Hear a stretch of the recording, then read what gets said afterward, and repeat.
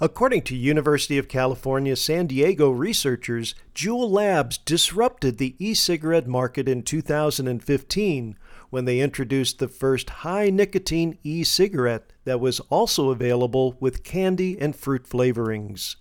The Juul device introduced nicotine salt technology, which effectively doubled e-cigarette nicotine concentration to 5%. E-cigarettes available prior to 2015 had nicotine concentrations from 1 to 3%.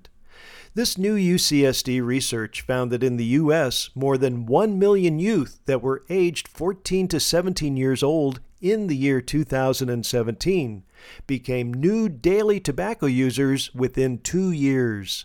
By 2019, more than 3/4 of these youths were vaping e-cigarettes daily.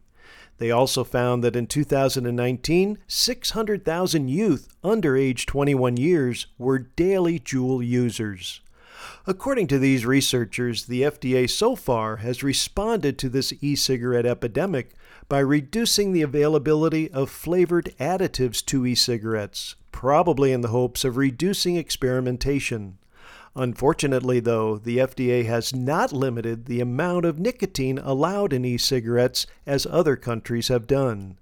The authors warn that this large increase in daily use of e-cigarettes among U.S. adolescents could unfortunately lead to future health problems. For MediBlurb, I'm Dr. Jim Dwyer.